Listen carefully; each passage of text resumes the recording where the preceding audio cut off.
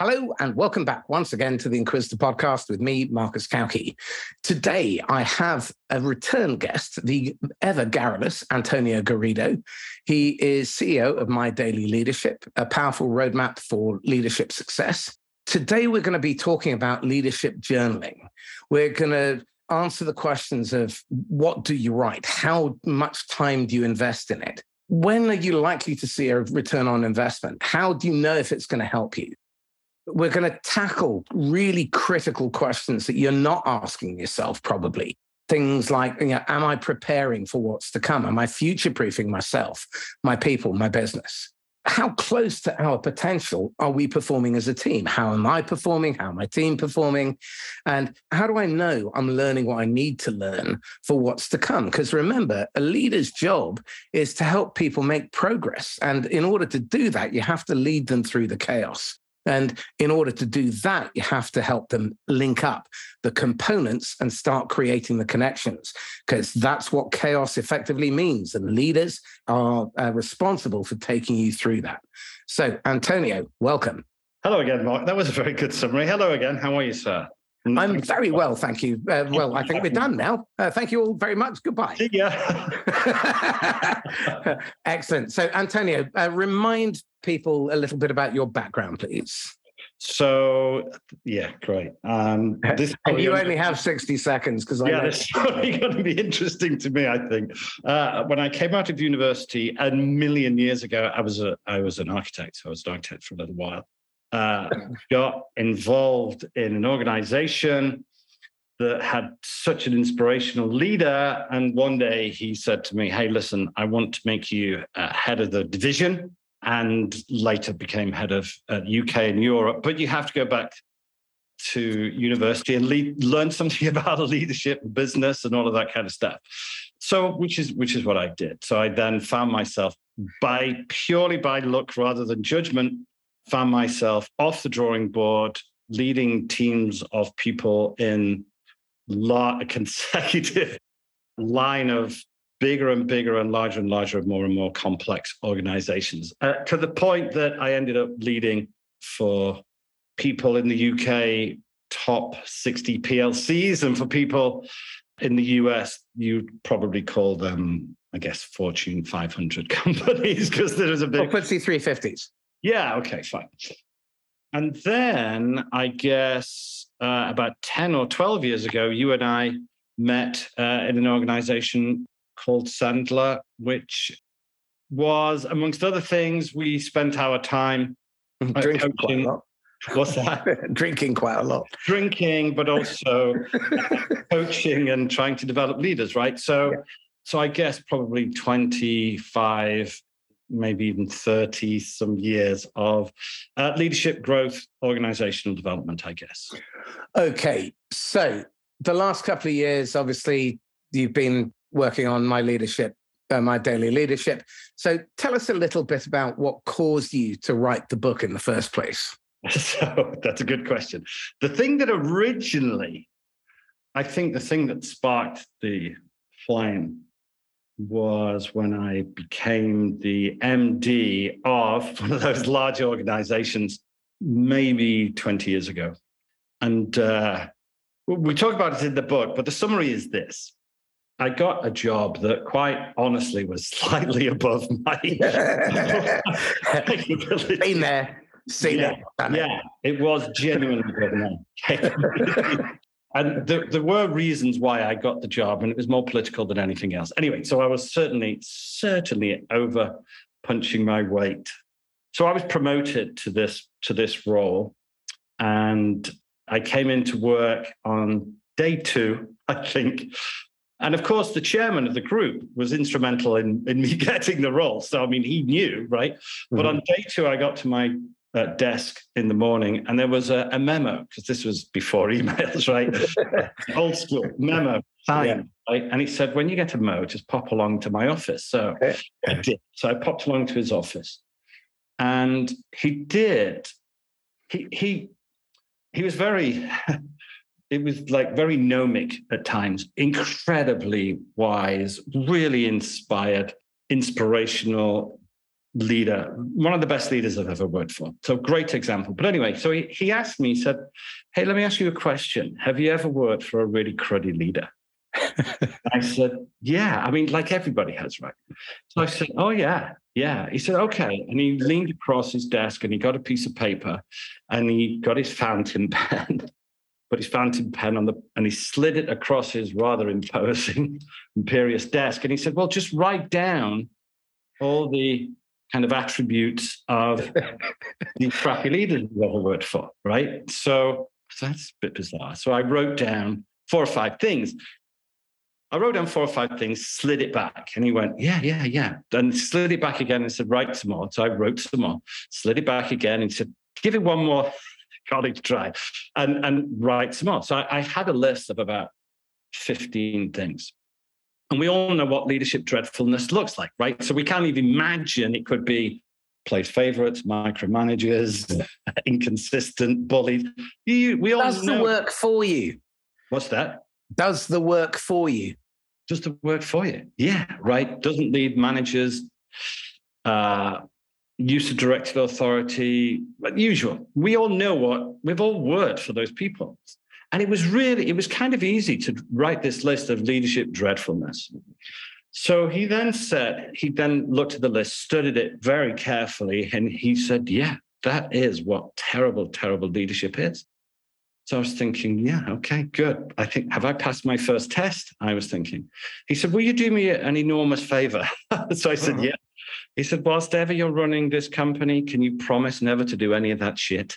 that was his, it was like day 2, right? And I went, yeah, okay then. I've introduced that into my recruitment process. So at the first interview, my first question used to be over to you.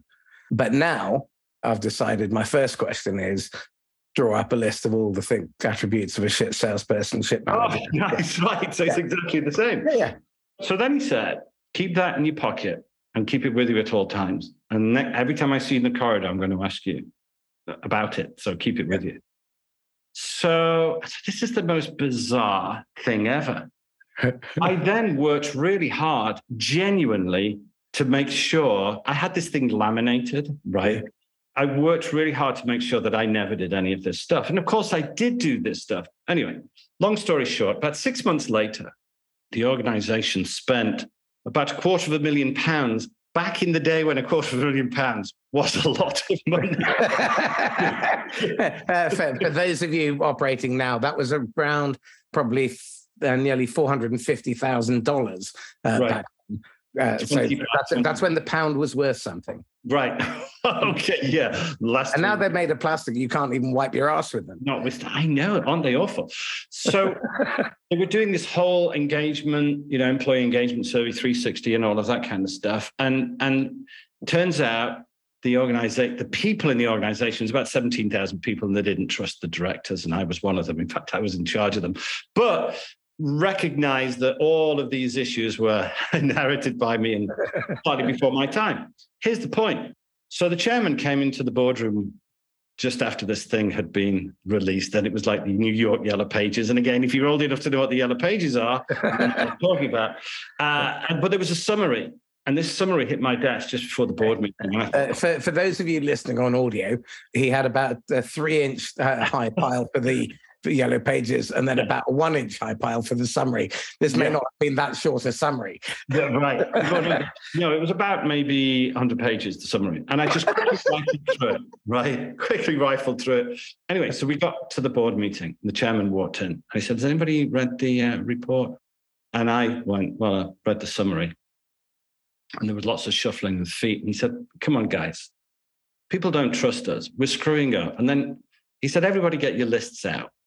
Right. And the exercise that he did with me. He did it with everyone. And we all had our own individual list, but largely the same list, right? Maybe a slightly different order. And he said, we are in this position because you guys, there's 13 of us, right, around this table, you guys have been doing the things on your list. And he said, really, the thing is people don't trust us. And then he talked about this whole thing about, trust is like, if you imagine cupping your hands and holding water and how hard you have to guard that and how easily you can lose the water and then you can't get it back up off the floor and into your hands, right? But anyway, the point is, Marcus, to answer your question, that started my journey of considering what leadership excellence was all about.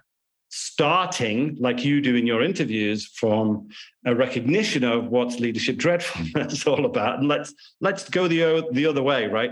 So that's how the whole thing started. And then I not only have worked for tremendous leaders and some particularly ropey ones, and then you and I, just because of the jobs that we've both been doing over the last 10 years, we've also coached some tremendous leaders and some dreadful ones. The thing that occurred to me, more one than the other, right? But we'll leave it at that. The thing that occurred to me was about maybe 8 years ago.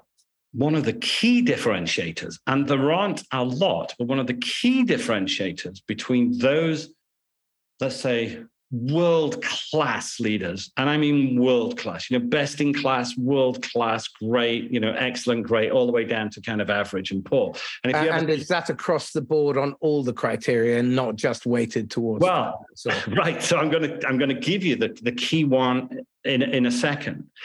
Typically, when I've been coaching leaders, one of the very first questions I've asked them is, what kind of a leader do you want to be? From poor, average, good, very good, world-class, best in class, right?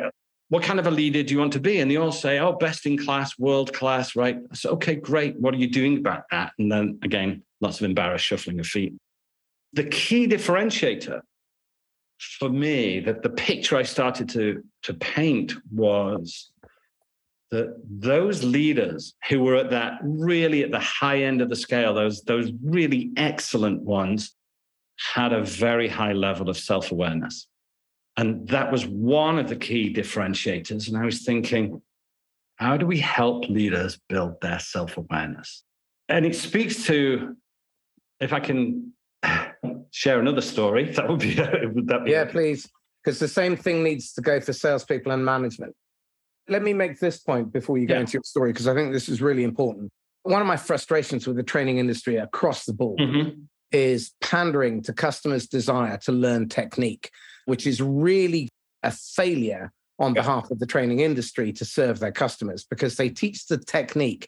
And so people use it to manipulate. They use it as a weapon. They never learn it from the raw principles of how they project out and are received by the other person, and then it's reflected back.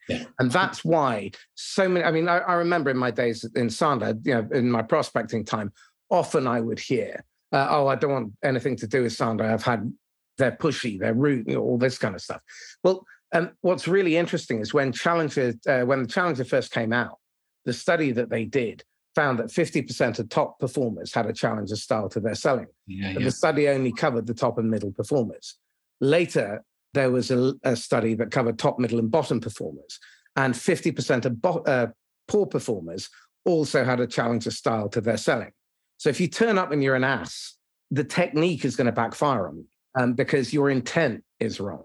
You're not there to serve the customer. And I think far too few salespeople are trained in self-awareness. And as a result, when they move into management, they are completely lacking in self-awareness. And when the Peter Principle applies and they get promoted into leadership, they're not only lacking in self-awareness, but they've forgotten how hard it was and how few people made it through.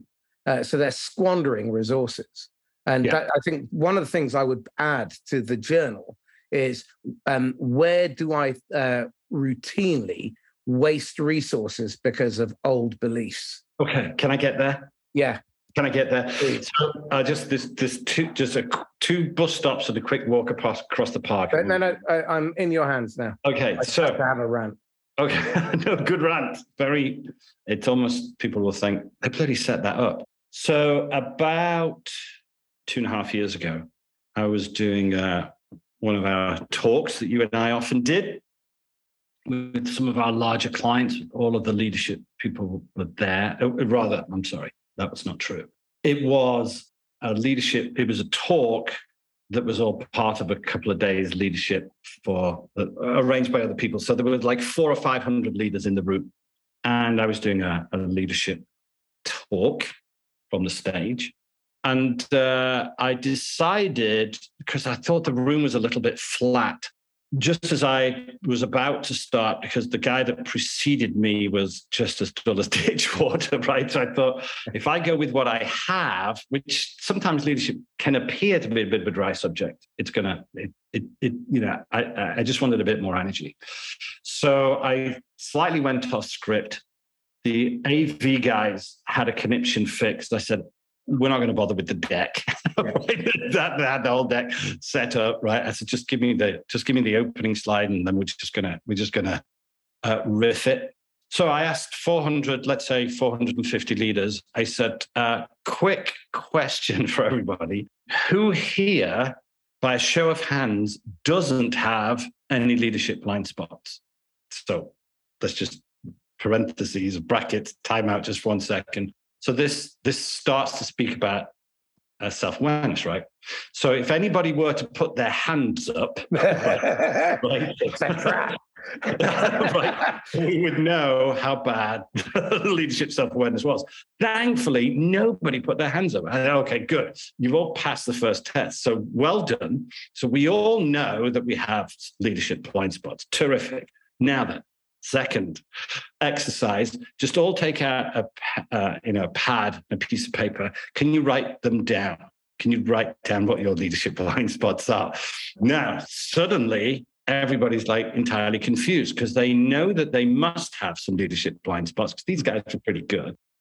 But then you ask them what they are, and now they don't know, because if they did know what they were, then they wouldn't be a blind spot, right? So it's. So did you give them the easy out? And what are the blind spots you see your colleagues have? Do you know what? I didn't. That's true. So I wish I'd had the presence of mind to have done that. So let's think about that just for 1 second. Every leader has some blind spots. So the point one, this comes back to the self-awareness. Point two is they don't know what they are. They don't know what their blind spots are. So that's another important key. Third important key is and again, in the roles that we used to have, Marcus, we were not oftentimes, but sometimes we were asked to help people find new managers and new leaders, and we'd go on a hunt for them, and we'd go and do some headhunting, and we'd go and find some people. I also, in my previous life, was a non-exec of a very successful recruitment company. So I knew all of the ins and outs of that sort of world.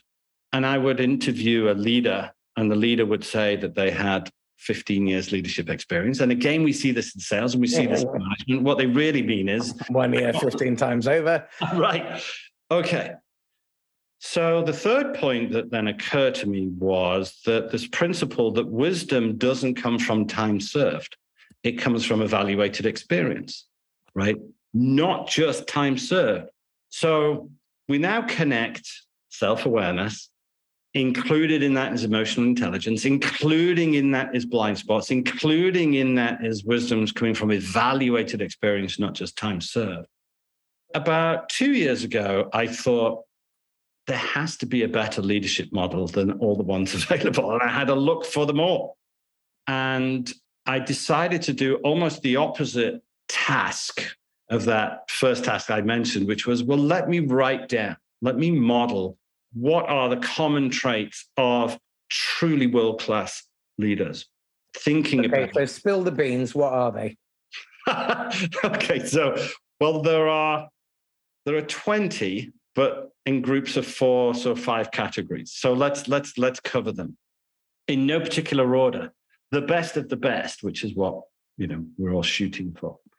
And I'll come back to that a little bit later on, because how do we measure it? What is the best? How do we know? And so we'll talk about how we're going to measure all that stuff in a minute. But if anybody wants the quick ready reckoner of what is a great leadership, so it looks something like this. It's somebody committed to people development.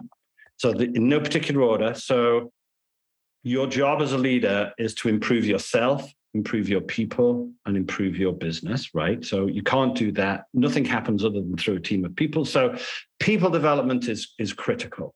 So those that have a genuine drive for people development, and we talk about what the 4 major components, criteria are for that, which we'll come on to later if you want. So there's people development. So how much time are you actually, what commitment are you making to developing your people? A lot of people pay lip service to it, and a lot of people just target the higher echelon. Well, a really good question is, tell me, where does culture appear on your standing agenda for meetings? Yeah, so we talk about culture a lot in the book. Have we mentioned the book yet? You might have. Okay. It's all right, don't worry. People will get to know what the title is. Okay, good. Final plug. Every other one's going to be edited out. Yeah. We'll talk about culture as a key piece in a second. So people development, critical. So the best of the best. The best really don't just pay lip service, but commit to people development. Next piece is company development.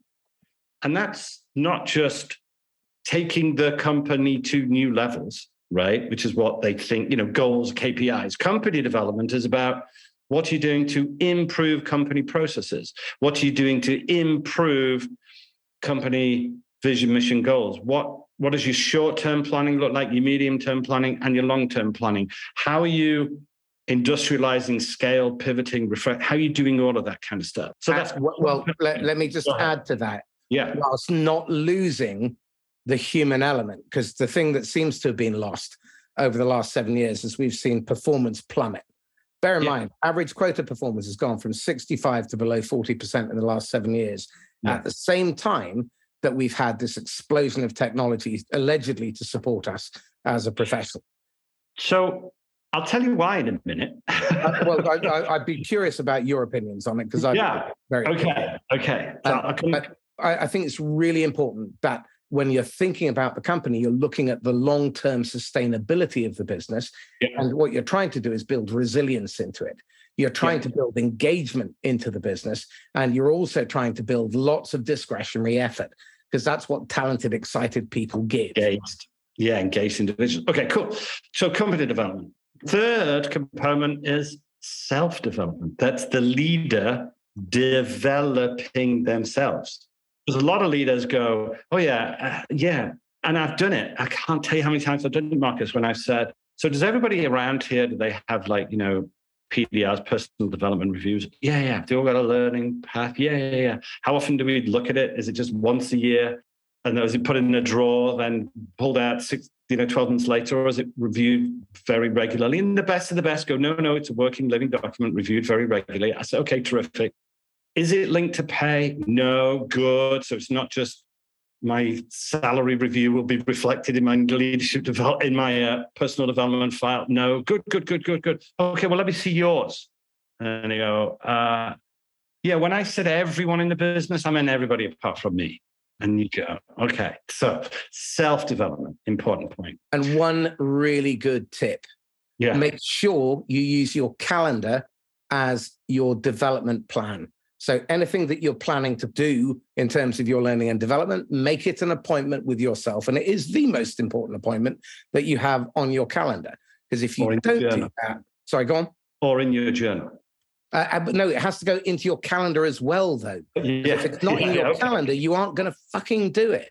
Okay, good. Yeah. My life is run by my calendar. If it's not in the calendar, it doesn't exist. Yeah, I agree. Exactly. And again, you come to sales and then you say, okay, what's the next step of the process? And they go, You go, okay, show me where that is in your calendar. And if they can't, then it doesn't exist. So exactly. Okay, so next one is strategy development.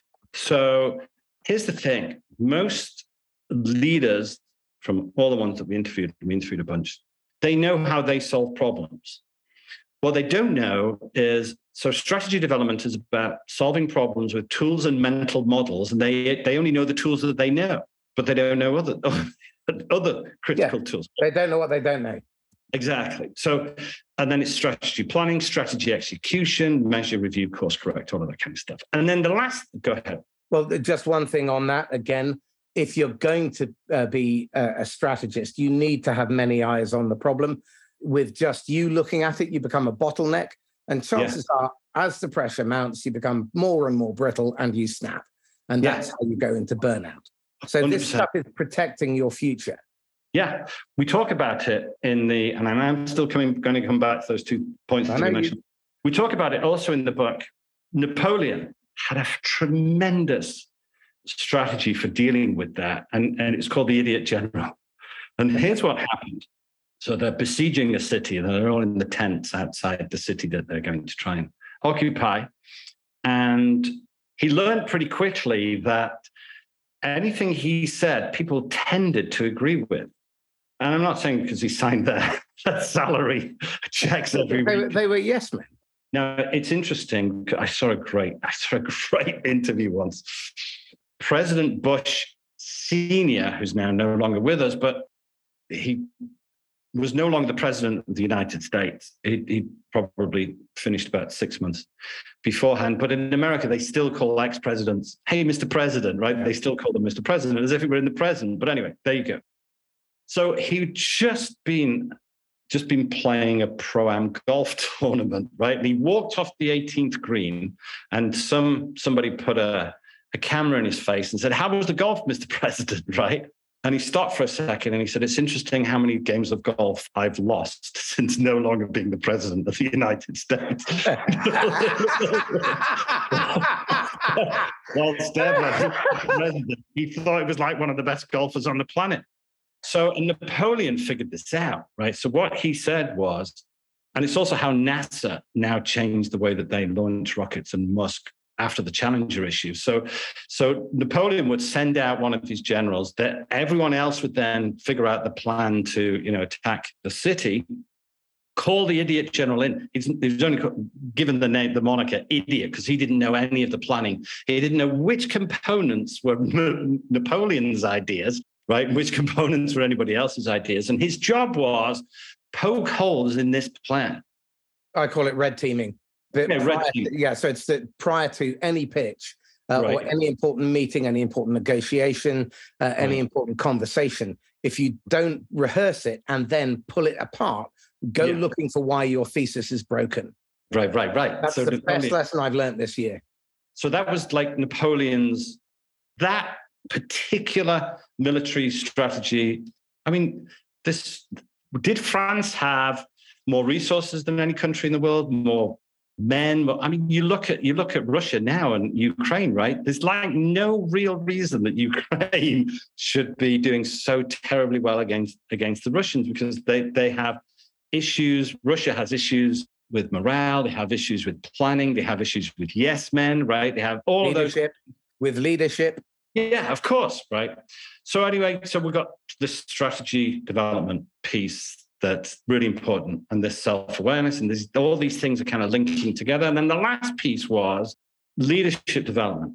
Your job as a leader is to make more leaders, right? Not more managers. And so what does that look like? Anyway, to answer your question, we put together this model of what does world-class leadership look like. And if anybody's listening and wants to, and we proprietary, unique assessment for these things, including your own self-awareness quotient and all that kind of stuff. And if anybody wants to figure out where they are in this scale of kind of good to great, then they should think about taking. Well, put me through it, and then I'll give raw, unvarnished feedback about it first of all. And better still, if you want, then debrief my profile live on air. Yeah. Oh, nice. Yeah, let's do that, because I'm open to the fact that I'm not a particularly great leader. I'd love to hear how this works in practice, because this sounds really interesting. So now let's come back to the point that you made earlier, if that's okay with you. Yeah. One of my favorite business stories is now taught at Harvard in terms of recovery is everybody's heard of Lego, right? So, the toy game, right? Americans call it Legos, which I find really unsettling. But anyway, so Lego, the organization, was close to annihilation. So you and I, Marcus, when we're of an age, when we were young, a Lego kit looked like about 20 or 30 white. And if you were really lucky, some red and blue blocks, right?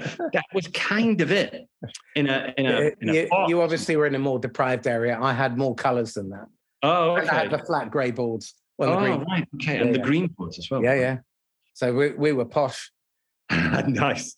Now, Lego is really difficult to make. Really difficult to make. It's not only made of a terrible like oil-based. It's a terrible material. It's really difficult to make. The colors have to be precise. It's almost pharmaceutical grade manufacturing in high pressure, high temperature molds that as soon as they degrade in the slightest piece where that means that my piece won't click on another, every single piece has to click every single time. Everyone has to be perfect. And it was really difficult to make. And they were about to go bust. What Lego did was they went outside the family because it was a family organization forever. And in about the 80s, they employed a new CEO outside the organization and said, help save the company. So this leader, whose name escapes me, but you'll be able to have a look at it when I tell you the story, started looking at the organization from top to bottom, put together this principle of people development, company development, self. All right, okay, the usual kind of stuff, but built the whole turnaround of the company on one principle. And the principle was collaboration. Now, collaboration means that, and the best leaders do that. So they make collaborative enterprises, not just cooperative enterprises, right? So we talk about it a lot. We measure your go ahead. Well, I have a different definition because I think most collaboration is done at arm's length. It's not done through real trust. It's often done through thick legal documents if you're working with the channel or your partners. And true cooperation is where you're all working towards common purpose. And you're playing an infinite game, so you're trying to keep the game going. I agree. So it's semantics, but as long as we're clear, your definition of collaboration appears to be my definition of cooperation. Okay, well let's break that down. Okay. And there are some that pay lip service to it, and for all of these things, if they are not embedded in the core values of the leader in the organization, then they are going to fail. So let's just pretend for a second that somebody does bake in this collaborative principle or component to, the future state of the organization. And then, okay, so they say it, but how did they then live it? So the Lego guys, right? They went from a principle of cooperation, and cooperation, so I'm going to give you some definitions, right? So, well, let's just take it from worst to the best. So the worst to the best is, our people communicate. This is bad. So communicate is, I'll tell you, here's what's going on. Lots of, meetings, we communicate. So everybody knows what's going on. And really bad leaders think, well, leadership is all about communication.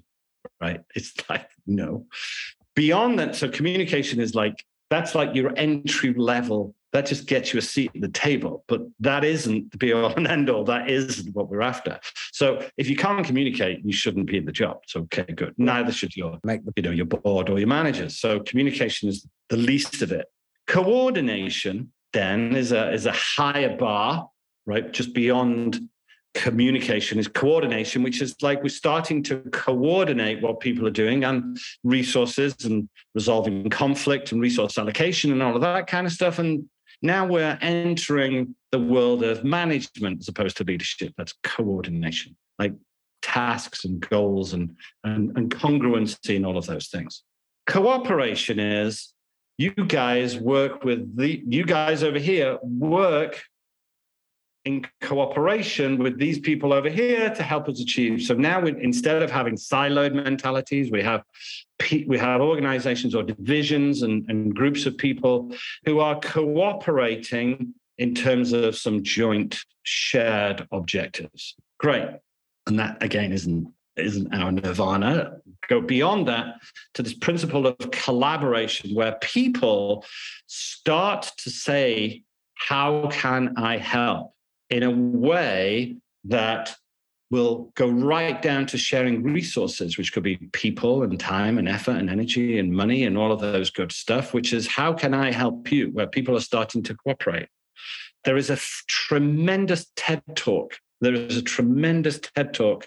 Which explains how in I think it was 1986, the world 4x100 meters French relay team, they beat the Americans, right? Which is impossible. It's like, like scientists can prove that bees can't fly. Yeah. So it was impossible for the French team to beat the American team because the American team had the 4 fastest people on the planet, 4 fastest women over that distance on the planet. The French had the 4 slowest in the final. The American team, each of their personal bests was significantly faster than the French team on their best day. Right? Yeah. So like, even if each of the French ran their best ever of their whole life, it was still slower than like, no way it was going to, they were going to win. And yet they won. Why? Because the coach of the French team said, look, our objective isn't to run 100 meters as fast as you can as an individual. Our objective jointly is to get this baton over there as quickly as possible. And if we don't, it's understanding the job, the real job to be done. Correct, and not just your individual goals, KPIs, right? It's like that broader thing. So the guy from Lego said, "Here's what's going to get you fired around here. You won't get fired for screwing up, which is what the previous management team would like. If you fail in your tasks, you're out of here." The new guy said, no, if you fail in your tasks, that's okay. So this whole fear culture was turned on its head because fear kills cooperation, collaboration, creativity, because of people, for fear of screwing up and retribution and all of that usual stuff. Anticipated buyer's remorse again. Yeah. In the sale. Most of your losses will be closed loss to no decision because you lose to anticipated buyer's remorse. Right. Exactly. You get a very definite maybe. So they said, look, no one's going to get fired for failing. You will get fired for failing and not asking for help. That's an entirely different thing. So if you're failing and don't ask for help, you'll get fired. The other reason you'll get fired, there's only 2 reasons you're going to get fired, apart from gross misconduct, coming in and punching someone on the nose. You'll get fired for not asking for help. And the other reason you get fired is if you see someone struggling, you don't offer to help, right? So it makes it a 2-way street. And people started at every single point, every single meeting, every single conversation, every single memo, every single principle, the number one principle, the number one question, the number one ethos was, how can I help? Where people will see people and say, okay, how can I, and then at manager level, how can I and my people, my resources help you? And people start to collaborate. And a collaborative team just far every time outperform a cooperative team. Go ahead. This is really interesting. Well, I'm seeing a pattern here, which is that typically what the leader does is they rally everyone around a single objective. Yes, they do. And everyone understands that their job is to play their part in executing that job. And they have the creative freedom to work out the how for themselves, because otherwise you're going to end up with managers becoming bottlenecks and breaking. But in order for that to happen, you need to learn to give trust. Yep. And you need to learn to give up control. Now, how do you sell that to leaders who've grown up for the last 40 years with a command and control mentality?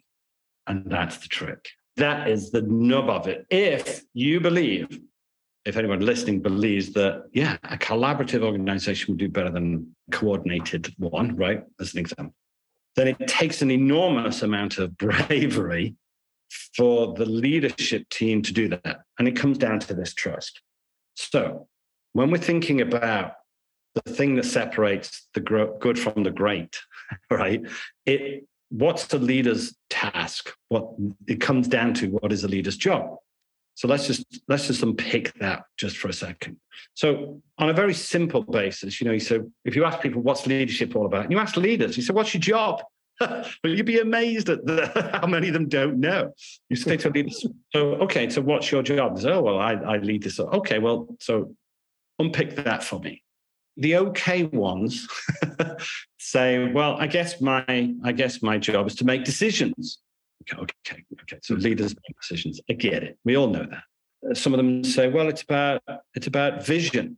So, okay. So what does that mean? Well, describing a vision that everybody understands. I say, okay, do they understand it? Did they care about it? Do they have to care about it? Oh, yeah, they have to care about it. Okay. So what are you doing to make sure that people care about this vision of yours? And then shuffling your feet, right? Embarrassed looking askance. So they making decisions they know. And then when you ask them, does every decision have to be good?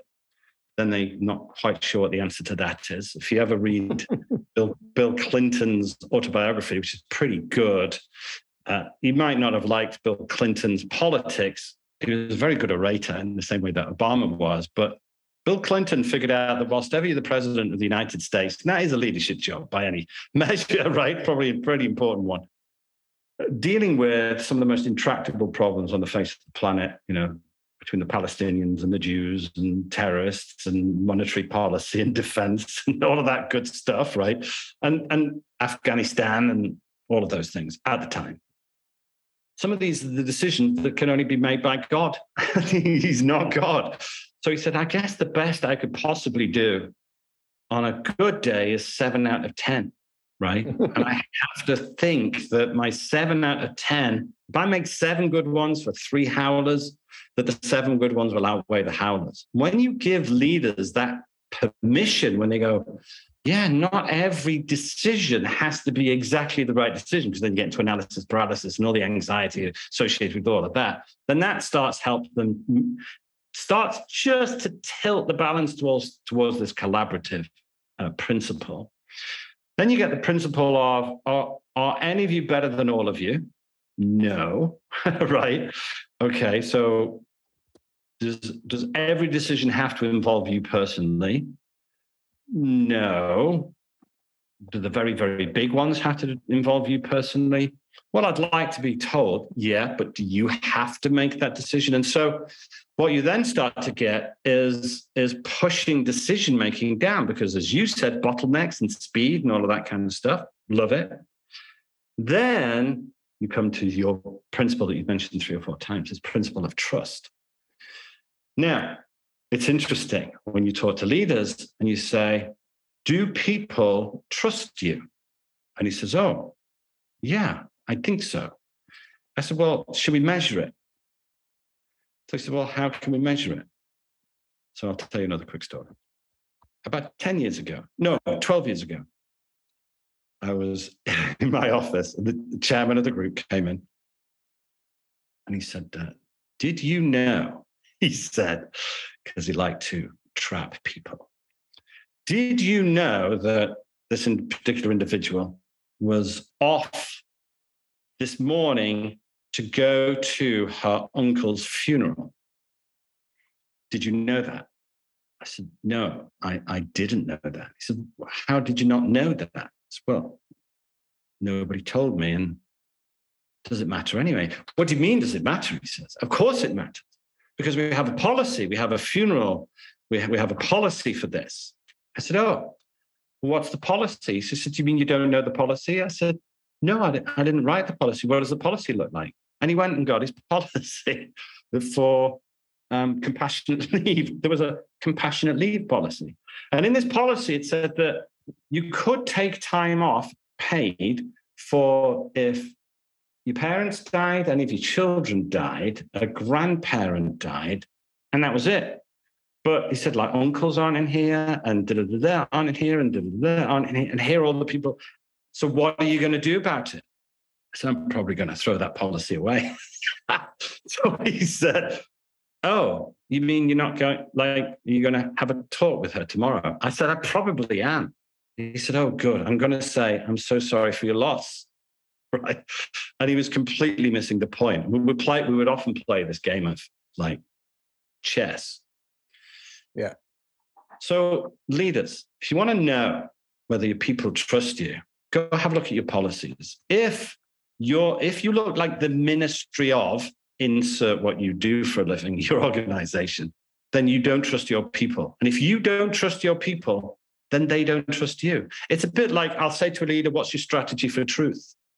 And they'll go, what do you mean? I said, well, what percentage of the time do your people tell you the truth, the whole truth, and nothing but the truth? And they go, oh, I don't know. Maybe 70%. I say, okay, is that you okay with that number? And I say, but what you'll discover is they tell you a version of the truth that they think it's in their best interest to have you believe. That's what they're telling you, right? The real magic is in the 30% they're not telling you. Why aren't they telling you that 30%? And he goes, I don't know. Why aren't they telling me that 30%? I said, well, how often do you tell them the truth? How about your strategy for truth starts with to always tell the truth? He says, I do always tell the truth. I said, it's funny that because somebody said to me just yesterday when we were doing an audit, right? When we were doing leadership audit, we found out about the latest acquisition when it hit the newspapers. They must have known about that for weeks and months, maybe even years. So why did we find out when the world found out? Well, it's very difficult. And they all go into that leadership, what I call the Trinity. Yeah, the Trinity, the holy Trinity of leadership, dreadfulness, defend, justify, and rationalize, right? They go into like, oh, well, it has to be this way because of this. Says, no, it's that way because that's the way that you've decided it could be, but it could be a different way. So there's a really good question to ask. And you frame it this way. How do we behave around here when X happens or when people do this? And that is incredibly telling. And you have to start picking away at your own processes and policies, because what tends to happen over time, you will start moving towards inevitable inertia if you're not constantly reviewing these policies and these behaviors that have become entrenched and habituated without planning. One of my favorite things from our time together was, I remember someone saying, your business is perfectly designed today to deliver precisely the results that you're getting. And if you haven't designed it, of course it bloody well is. It's that bloody time. Yeah, exactly. So coming back to this principle of trust, that trust isn't given, extended, just as a consequence of you've got the car parking space nearest the front door, right? That's not where that comes from. That's entitlement. And that, again, in terms of leadership, in terms of humanity, it's one of the ugliest qualities. Yeah. So we have this issue of trust and how difficult it is to grow and build, and how easy it is to blow, and what do you do when you blow it?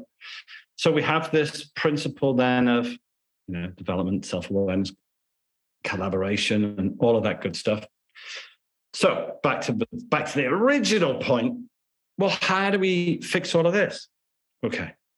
If you look at, let's move outside leadership for a second and look to the world of sports, right? Look to the world of entertainment, musicians, look to the army, the military, at the highest levels, look to explorers, look to sailors, captains of ships, look to pilot, look to a million different surgeons, Leaders.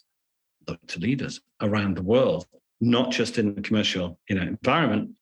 They journal. I remember our old CEO, Marcus, 10 years ago, 12 years ago, he said to me on my first day with him, he said, hey, Antonio, do you journal? And I said, no. And he said, oh, well, why is that then? I said, probably because I'm not a 16-year-old Victorian schoolgirl. Right? This is what I thought. Dear diary, Mr. Darcy was mean to me today, right? And I hope he does notice my bonnet in church on Sunday. Right. Okay. I hope the weather isn't going to show. How did Dave respond? So he said a really interesting thing. He said, well, so do me a favor, go and find 8 of the most successful people you can find in any walk of life, in any industry. 8, pick any names from Steve Jobs, which was what he said at the time, right down to anyone you know, the most successful people. So I said, okay, I will. First thing I did was I went to Google and I said, benefits of journaling. And there were then 18.5 million responses. I thought, shit, maybe 18.5 million people are right and I'm wrong. So I thought, okay, well, let's leave room in my head for self-development comes from this principle of self-awareness, comes from this principle of evaluated experience and wisdom and insight. And I started researching, and I thought, these guys do it. Maybe I better start journaling. Then my issue was, well, how do I do it? What do I write? What's my payback? What's the point? Well, let's deal with that then. So what should people be writing in their journal? So my view, and we could have a whole heated debate about this, but my view is that, let's say you decide to go to Harvard for an MBA to, get an MBA. It doesn't have to be Harvard, anywhere, right? You're going to get an MBA in something, or you're going to learn chemical engineering, right? Whatever, right? There is probably a curriculum that you should be following that actually gets you to this, this point of competency, at least in chemical engineering. Yep. So I believe very strongly that journaling, if it's part of your development plan, shouldn't just be free form and write what you want. It should actually follow a very clear path and process, and there should be things that you can measure against it.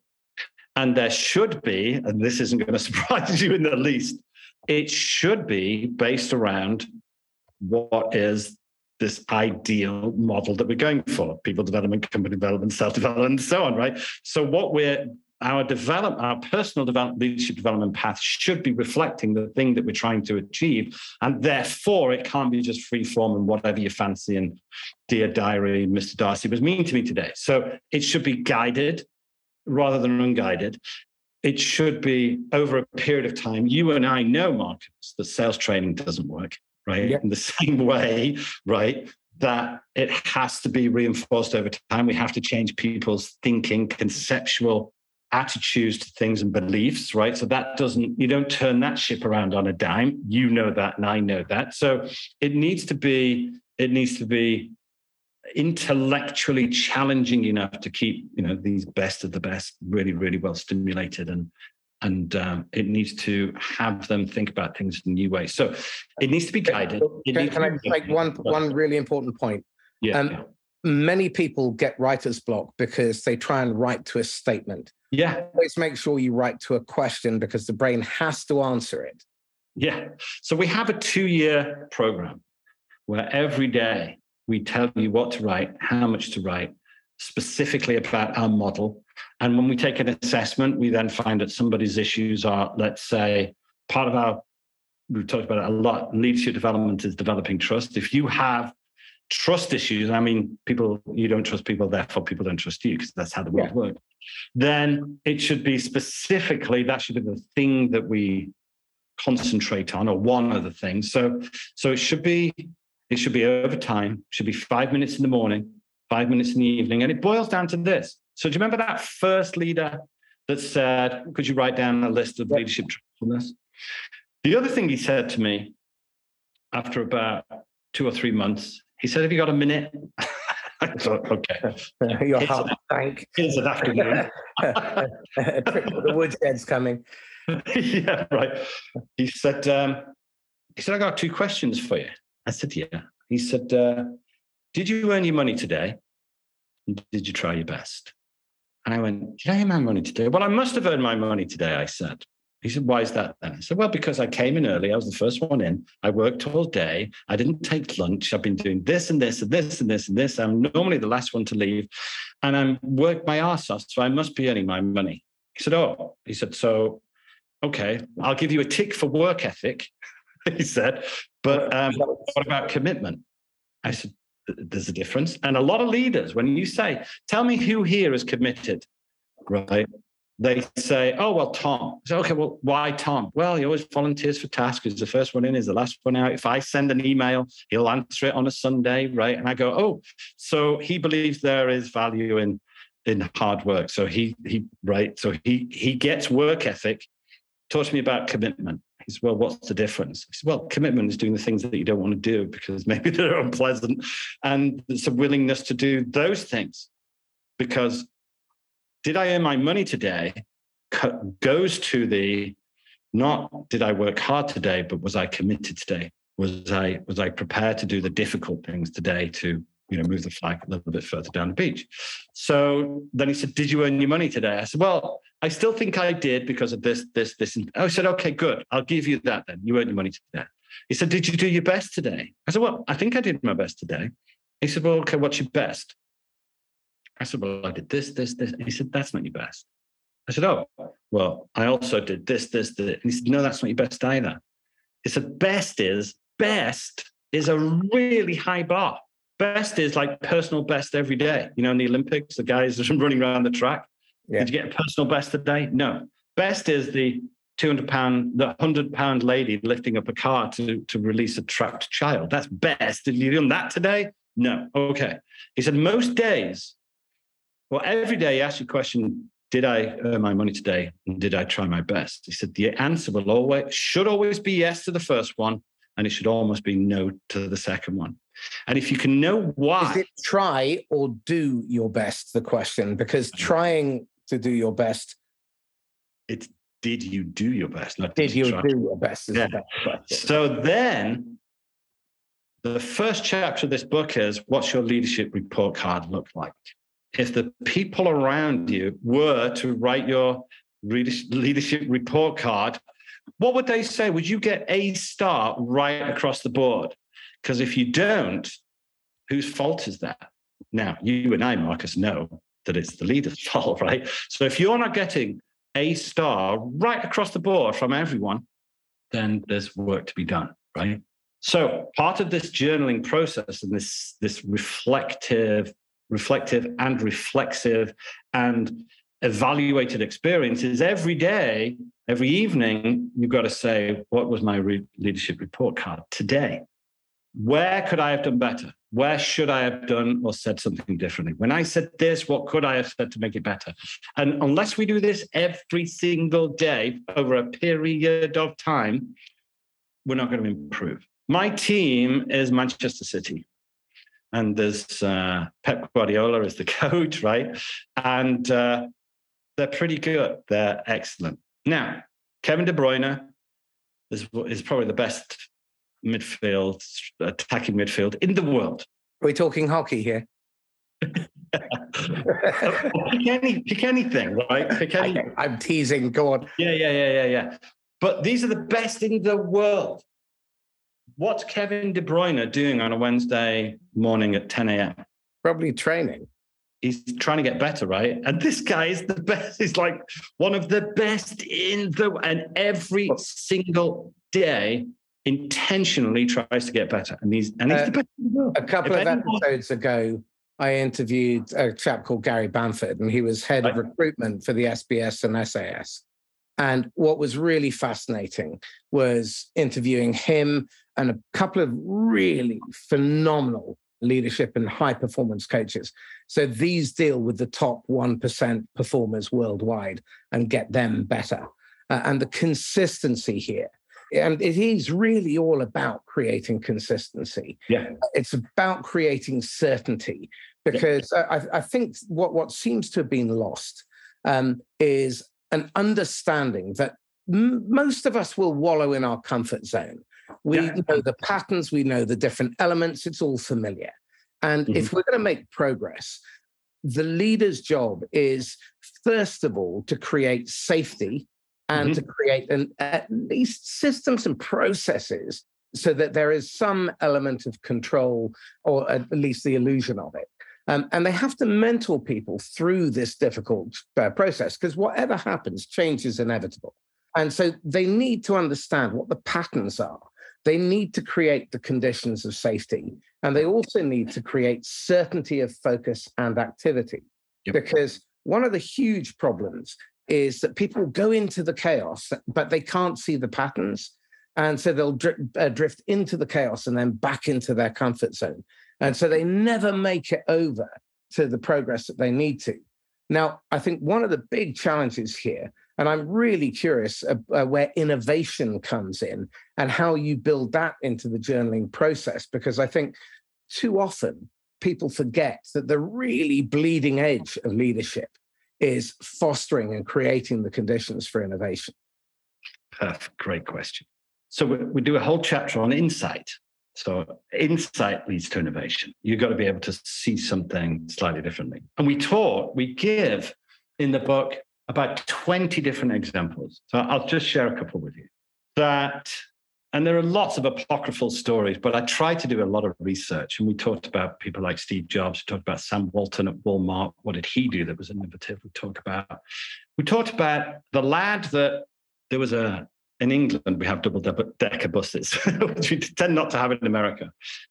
So I'll make this short. So anyway, a new bus driver, a guy that just passed his test, sits behind the wheel of his bus, which is a double-decker bus, which is 14'6", I think. And he's given his route. He's never done this particular route before. He's done another route, and he knows how to drive his bus. But anyway, he takes a wrong turn down a road.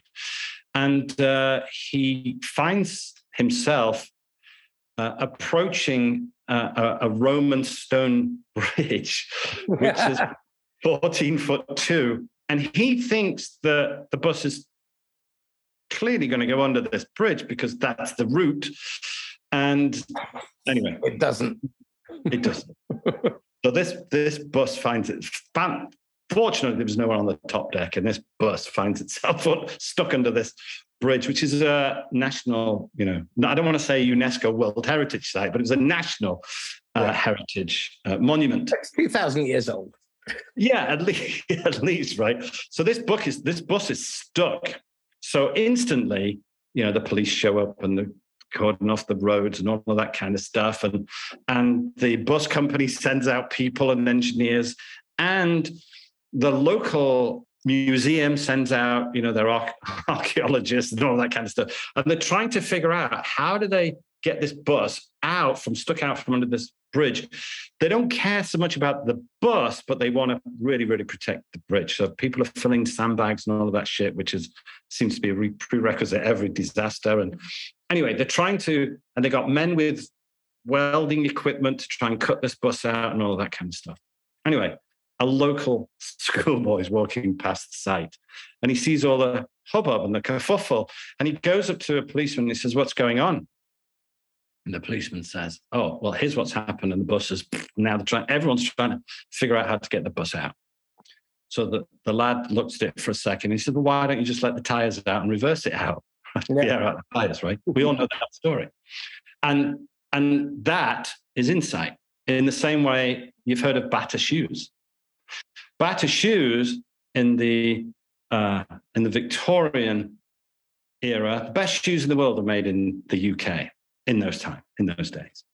And everyone was looking for new markets.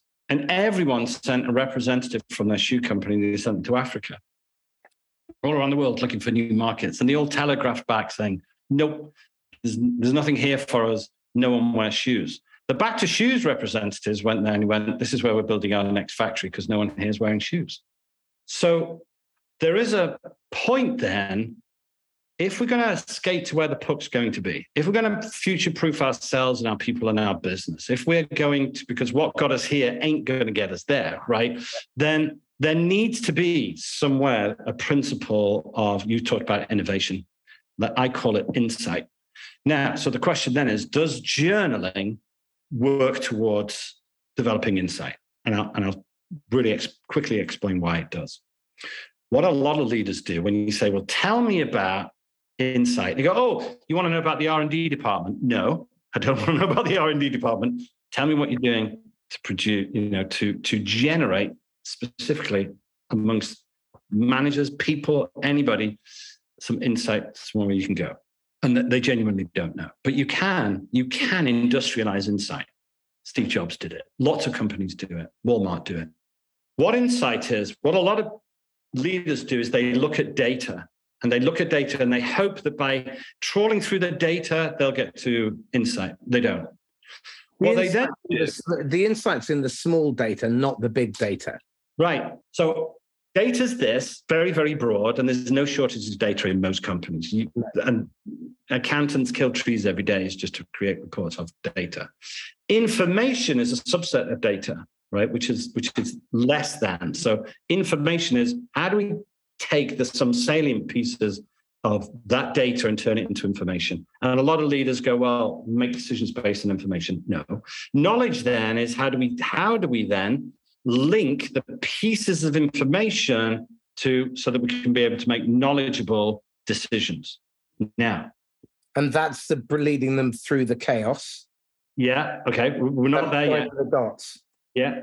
The next one then is insight is, well, we need to get from here to there. How do we do that? So knowledge is this. Lots of companies have lots of like cultural knowledge embedded around the organization. I tell you a great story about that, but we don't have time. It's about the world's largest clay pigeon manufacturer, right? Called Hepworth, who I used to be the managing director of. But they had to shut down the whole of the organization because the guy that knew how to make clay pigeons died. No one else knew how to make them. But there's one company that makes the gold wire that goes into all of the NASA satellites, and he taps it out, and he's 72. And this is really interesting because the whole thing stopped. So anyway, so insight is a subset of knowledge. Where does insight come from? Wisdom. Now, wisdom is, so insight is we need to get from here to here. That's insight. Wisdom is here's the path to get us there, right? So data, information, knowledge, insight, wisdom, impact, right? And so in terms of going through our 2-year program, we have about 30 modules just to develop that process of data, information, knowledge, insight, wisdom, impact. Antonio, first of all, thank you. This has been incredibly insightful. And the invite from earlier was definitely... Let's do it. Let's do that. And I'd like to take this conversation further and a bit deeper, because I think it's really important that we start building and preparing people to build resilience, especially given the turmoil that's coming our way. If we thought the last 3 years, the next 5 to 7 are going to be really tough. How can people get hold of you? Just search mydailyleadership.com and you'll get to our website, learn all about the program, learn all about the assessments, learn all about our products and services, or email me. And I genuinely mean it. And people, when I say it, every time I'm interviewed, and people do, so I love it. Email, gives me a sense. And your email is? Antonio@mydailyleadership.com. Antonio@mydailyleadership.com. Excellent. Antonio Garrido, thank you. Thank you, Marcus. So this is Marcus Cauchi signing off once again from the Inquisitor podcast. If you found this useful and insightful, then please like, comment, share, and tag someone who needs to know about this stuff. If you have a team, get hold of the book because it is really very good and incredibly insightful. And if you want to get hold of Antonio, feel free. If you want to get hold of me, marcus@laughs-last.com. And in the blurb and the commentary, there's a link if you want to talk about coaching or training. In the meantime, stay safe and happy selling. Bye-bye.